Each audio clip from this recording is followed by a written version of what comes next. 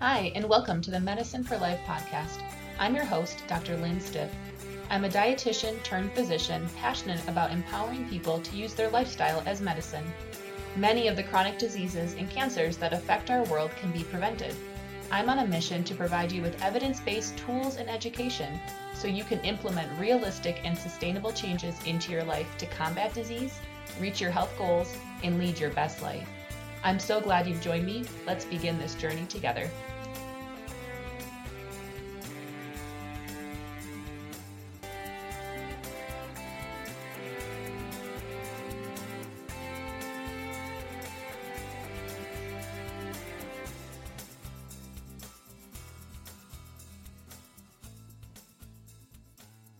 Hey everyone, thank you so much for joining me for this week's episode of the Medicine for Life podcast.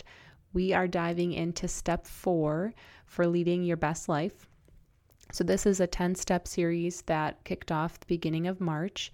The last week of February, I did a podcast overviewing what these 10 steps included, and that has got us to this point. So each week since, I have been diving into the step and giving you some actionable items that you can attempt at home in your day-to-day life that will help get you one step closer to being as healthy as you desire. So this week we are on step 4, and this step is called Macros That Matter. And to clarify up front, we will not be counting macros. So honestly, counting macros is not dramatically different than counting calories. You are trying to control what you're eating in a way that will get you results that you desire. But the trouble is sometimes we get too obsessed with this counting piece that we lose the sight of the big picture. And with the amount of disordered eating that I see on a day-to-day basis, I am very hesitant to encourage anybody to be specifically counting anything. But I do think that looking at macros on a general picture is very helpful in giving you an idea of the quality of your overall diet. So before I get too far into this, I want to be sure to define what the macros are. So macros are the general food group nutrients, I guess, that our bodies use. There's carbohydrates, proteins, and fats. Pretty much anything you consume falls into one of these categories, and usually it falls into a couple. And people maybe 10 years ago realized counting calories was tedious and kind of ridiculous, and that it wasn't necessarily accounting for the fact that not all calories are created equal. And so some people started getting into counting macros, and this especially was a very common thing in the health and fitness world. So macros, again, are the general food categories, and you can try to break down your diet in a wide variety of ways. In general, I would recommend that at least 50 to 60% of your food is carbohydrate, and then 25 to 30% is fat, and 25 to 30% is protein. This will vary from person to person, and if you don't agree with this, please feel free to do whatever you desire, because honestly, there is not one way that is perfect. They have done tons of studies on a variety of diets, and the one thing that we found is that there's no one perfect diet for everyone. And so you should be able to play with different breakdowns of your macronutrients and see what works best for you. Some people will do great on a low-carb diet, while other people will fail miserably on a low-carb diet, and they'll actually do better if they're on a slightly lower fat or lower protein diet. And so every person will be different. You need to take this with a grain of salt, but a general place to start is about half of your calories come from carbohydrate, and then a quarter from fat and a quarter from protein. And so when you're working through planning out a diet, it can actually be really challenging to know what to count as what part of a macro.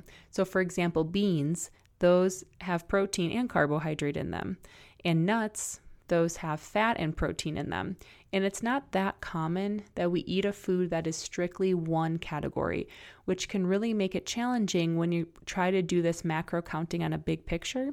And so if you're somebody who is not interested in weighing and measuring and being meticulous, trying to focus more on the types of food and food groups might be easier for you. But I still think that this general knowledge is very helpful. And so I'm going to break down what some high quality items from protein and fat specifically would be. And then I'll also include a little bit of information on how to look at this as a big picture, because honestly, I don't think it's realistic to be counting calories and macronutrients super meticulously on an everyday basis, because we all have a lot of stuff to do and this just takes too much time. But I do think that there's something to say about having this general understanding so that when you approach foods and you're deciding between foods that have two different macro makeups, you might be able to have a more informed decision. So I don't recommend that you all go out and weigh and measure and meticulously calorie count and macro count your food. Because again, like I said at the beginning, there's just a very high incidence of disordered eating in the world. And I think that that just feeds it and sets you up for possibly going down that path. But I do think having a better understanding of what food is made up of and why we need that is very helpful. So in general, carbohydrate, I talked previously on the sugar episode, so I'm not going to spend a lot of time on carbohydrates. But in general, carbohydrates are starches and sugars. Fiber also falls into the carbohydrate category, but those carbohydrates don't actually have calories, or at least not as much as a standard carbohydrate. And they make up about half of our diet. And there are a lot of things that I'll talk about in the fat and protein groups that also have carbohydrate in them. And it's just really important that you remember from that episode, not all carbohydrates are created equal. And so if you have questions about that, please go back and listen to the sugar episode first. And then if you still are lost, send me a message and I will happily either clarify for you or do a whole nother episode just for you to help answer the question. Because if you have a question, chances are at least a dozen other people have the same question. So please don't hesitate at all to reach out if something isn't making sense. So I'm going to talk about protein. With protein, it's really interesting because it's one of those things that people think the more the better, and that if I just have more protein, I'll have more muscle, because your proteins make your muscles, right? But the reality is just eating more protein does not make your muscles any bigger. And if you eat protein, and that protein is more than what you need for your day-to-day cell breakdown and rebuilding, that protein will just get stored as fat, just like if you eat too much carb or too much fat. So just remember, too much of anything is not a good thing, okay? So the rule of thumb is that about half of your body weight in grams is how much protein you need. This is not perfect, but that's a good place to start. So if you weigh 150 pounds, in general, you should eat about 75 grams of protein a day. And this would be assuming that you are physically active. If you're not very physically active, you actually probably need less than that. But I hope all of you have been motivated to start exercising on a daily basis and would fit into this category. But in general, just take your weight in pounds and divide it by 2. And then add grams. So that will be what your general goal will be. And so where should we get protein? I'm actually not an advocate for protein shakes. I think if you really love them and you swear by them, they're not harmful from my standpoint, but honestly, they're just a glorified milkshake. They have extra protein in them, but most people are consuming way more protein than they need on a daily basis. And I would much rather see you get your protein from real food. And so from, making a salad that has some of the items I'm going to list here, or having a glass of milk. But whatever you want to do is fine with me, as long as you are balancing out everything and you're not just drinking shakes, because what kind of life is that really? And so what are some healthy protein sources? So one awesome protein source is beans. Beans are so nutritious and so cheap. Whenever somebody tells me it's too expensive to eat healthy, I usually ask how many beans they eat, and they look at me like, what are you talking about? I don't eat beans. you can buy a pound of dry beans, which makes over 2 pounds of cooked beans, for like 80 cents, people. So they are so cheap, and they're very versatile. You can make a lot of things with them. And if you have a pressure cooker, you can cook them without soaking them in an hour or less. And it's not like you're actively doing anything. You literally just pour the stuff in the pot, turn it on, and walk away. So if it's something that you want to try, I would really encourage you to give it a shot, because it's a great way to add some high quality protein into your diet. And yes, there's some carbohydrate, but there's a lot of fiber. They're so filling, so nutritious. There's other vitamins and minerals that are within the bean itself. And it's just not the same as if you were to buy that kind of bean, blend it up into a protein powder and make it into a shake, because that's not going to have the same effect on your inner workings, with hunger and satiety. So I would really encourage you to try to find ways to add beans to your diet. And that can be as simple as making a bean salad, or it could even be just adding beans to dishes that you're already making. So I make this really delicious like Sloppy Joe recipe that is homemade and basically like a standard Sloppy Joe, but half of it uses lentils. And my kids love it so much. They like eat it by the spoonful as opposed to eating it on a bun or something.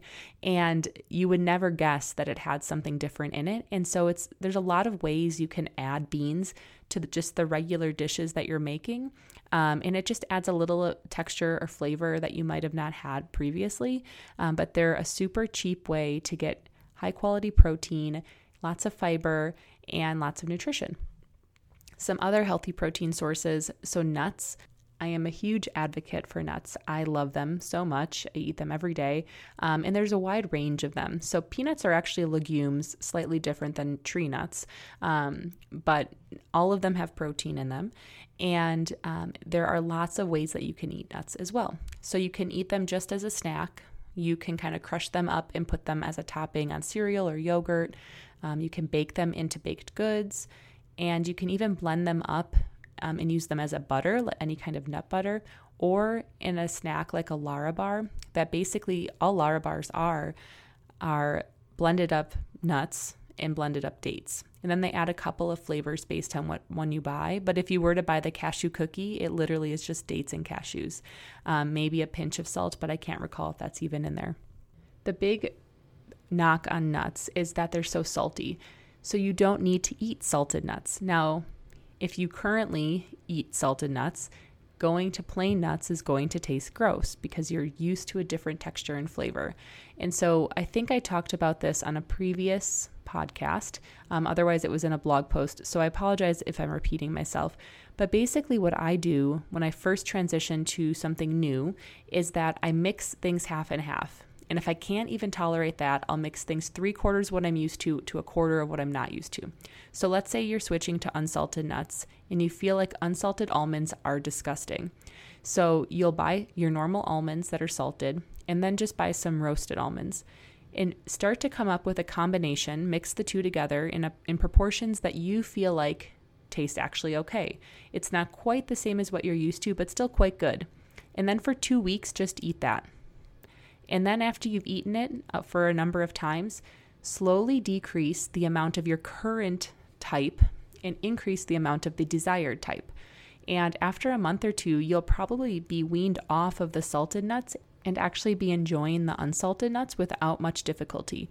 It takes about 21 days for your taste buds to turn over and equilibrate or acclimate to new food flavors. And so it's going to take a little time, but I promise you, especially when it's with salty, sweet things, this gradual transition will allow your taste buds to kind of re-equilibrate and be able to tolerate the things that it is that you're trying to eat. So nuts don't need to be loaded with salt and seasoning. They can be really delicious just the way they are. And one other way I love using nuts is that I just make my homemade trail mix. So basically I take all the nuts I love, and sometimes I'll have one of all of those that actually has a little salt on it if I'm trying to offer it to someone who's never had unsalted trail mix before. And I'll mix all of these nuts together And then I'll add some dried fruit. I usually like dried cranberries and raisins, just because I'm cheap, and dried cherries are delicious but too expensive for me. But you could pick any kind of dried fruit that you like, mix all of it together in a huge bowl, and portion it out. It probably cost me $20 to buy all of the ingredients separately, but I make like $40 worth of trail mix from this if I were to buy it in the store individually. And then it's an easy way to get a lot of variety for your nutrients and protein. So every nut will have a different composition of the types of fats and proteins in it, as well as the composition of the different dried fruits. And so this will give you a variety of foods. It's super delicious. It's easy to portion into a pack and take with you anywhere. So you can have a bunch of little bags portioned at your desk or in your car, so you just have a snack if you end up getting hungry at some point. So nuts are a great way to add protein in, and doing your own homemade trail mix can be a huge money saver. A couple of other proteins that you want to consider as healthy protein sources would be soy protein, like TVP. It has a texture that's actually pretty similar to ground beef when you're using it in like casserole or soups and stews, and it's just a soy protein, so it doesn't really have a lot of flavor, and the texture just blends really nicely. So you can usually cut ground beef in half and add TVP. The protein content is likely equal to what you would get from ground beef, but it's just a healthier source. Eggs are a great healthy protein, and just to as a reminder, the white of the egg is the protein and the yolk is the fat. So depending what you're trying to do with your diet, you could have extra whites or extra yolks or whatever you want, but just so you know where the different nutrients come from. Then I am not vegan or vegetarian, so I still eat fish and chicken. And so, plain chicken breast is still a great lean protein source. And then fatty fish is a great protein source that has a lot of other healthy items in it that we'll talk about next. Some easy protein snacks that you can try would be hummus, homemade trail mix like I talked about, unsalted nuts, yogurt, cheese, homemade bars like Lara bars, or even homemade baked bars that use beans in them. That actually can be a substitute for fat sometimes, but use beans or just baked goods that you add extra protein sources to. So next, I want to talk about healthy fat sources. So fat got a bad rap in the 90s, and we have all seen the repercussion of that. So fat is essential for our health. Eating fat does not make you fat. Eating fat does not directly cause huge plaque buildups on your arteries, as some previously believed, and unfortunately some still believe. Too much fat and too much of the wrong types of fat can cause problems, but we all need fat.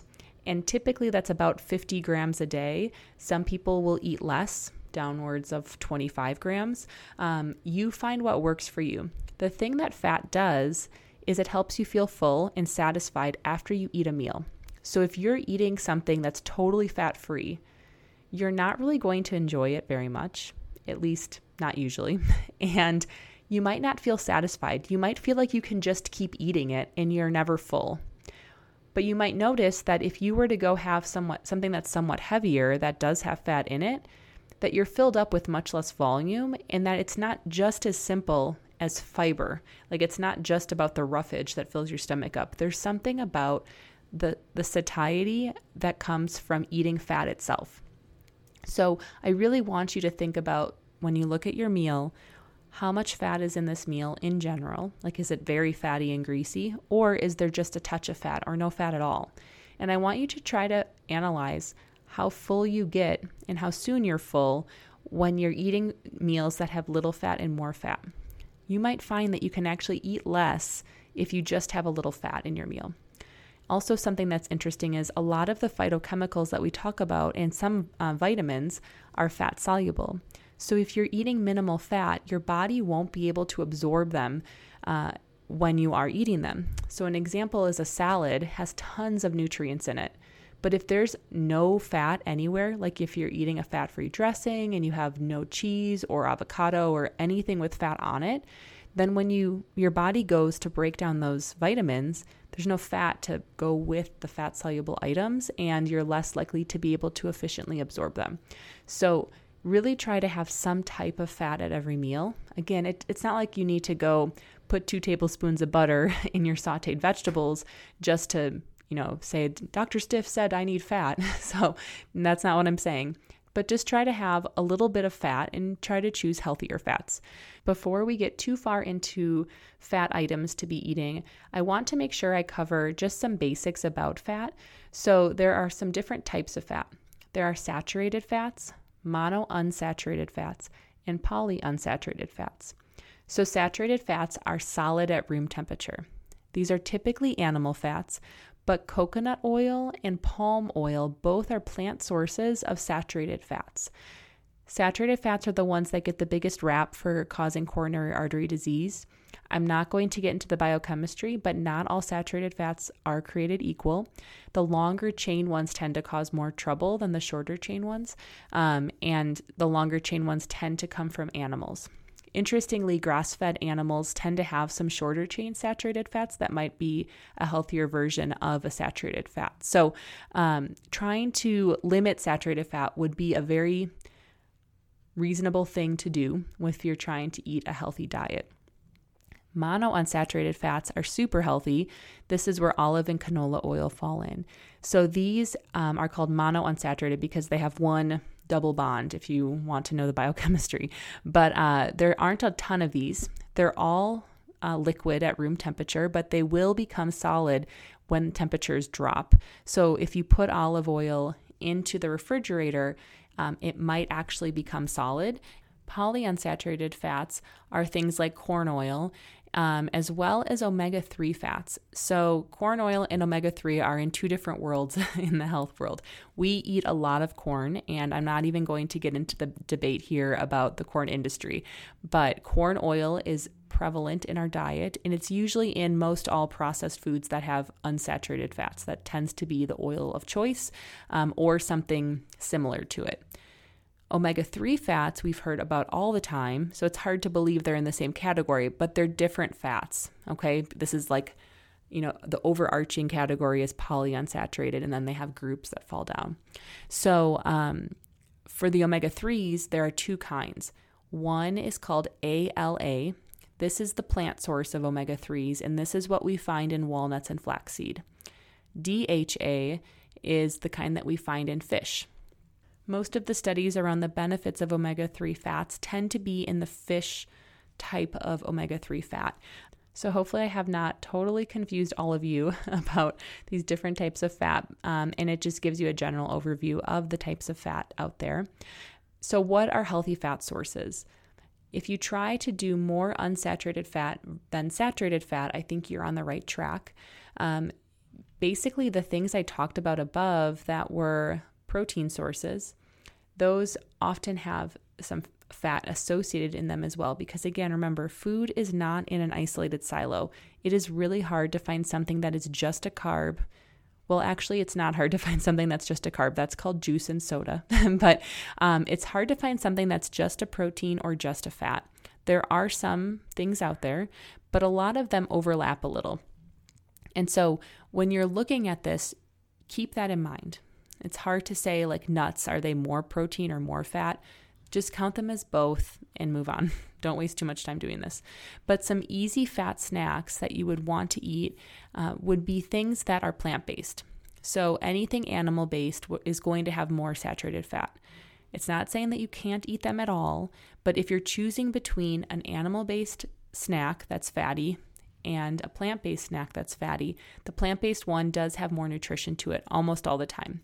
This is hard for me to say because I really love cheese, but cheese is likely healthier than trail mix that's homemade and salt-free, okay? That doesn't mean you can't ever eat cheese, but just keep in mind sort of how often you're choosing one of these over another. In addition to the items I mentioned above, avocados are a great fat-based item that you can add in. And there's something that's touted with the Mediterranean diet. So avocados are loaded with the healthy monounsaturated fats.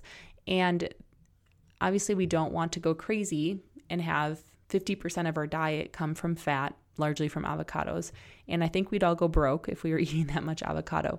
But adding avocado into your diet is a super healthy thing that you can do, especially if you add it in every couple days. And if you add it into things like salads, like I mentioned before, where you're getting a lot of nutrients, but they need some fat for absorption. So avocado on a salad would be a great addition. It's going to make that salad more filling. It's going to be tastier to eat, and you're going to absorb more nutrients. So I hope this gives you a general overview of the two macros that we don't talk quite as much about and you hear thrown around all the time, proteins and fats. I would love to hear what you like to eat for these different categories of protein and fat. And even I would be really interested to hear what your general macro breakdown is if you're someone who does count your macros and has a pretty good hold on it. It's always fascinating to hear different people's perspective on this. So make sure you head over to my website, nutritionhealthlife.com, and click on the Let's Get in Touch and let me know what your thoughts are. And I will definitely answer any questions on the podcast and get back to you very quickly. That's all I have for today. Thank you so much for joining me. I can't wait to talk with you next week. Be well and take care. Bye-bye.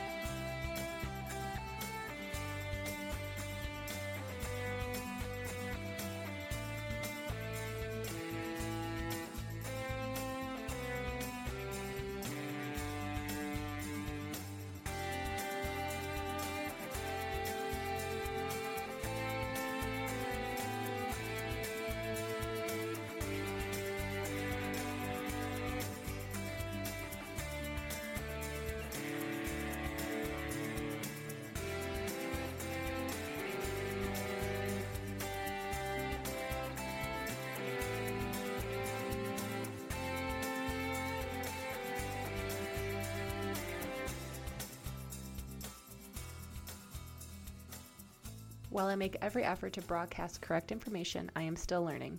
The views expressed on this podcast are solely my own, based on extensive experience and research. The views of this podcast are not those of any organizations that I am currently or previously affiliated with. If you have any concerns about views or opinions expressed in this podcast, please contact me directly at lynn.stiff@nutritionhealthlife.com.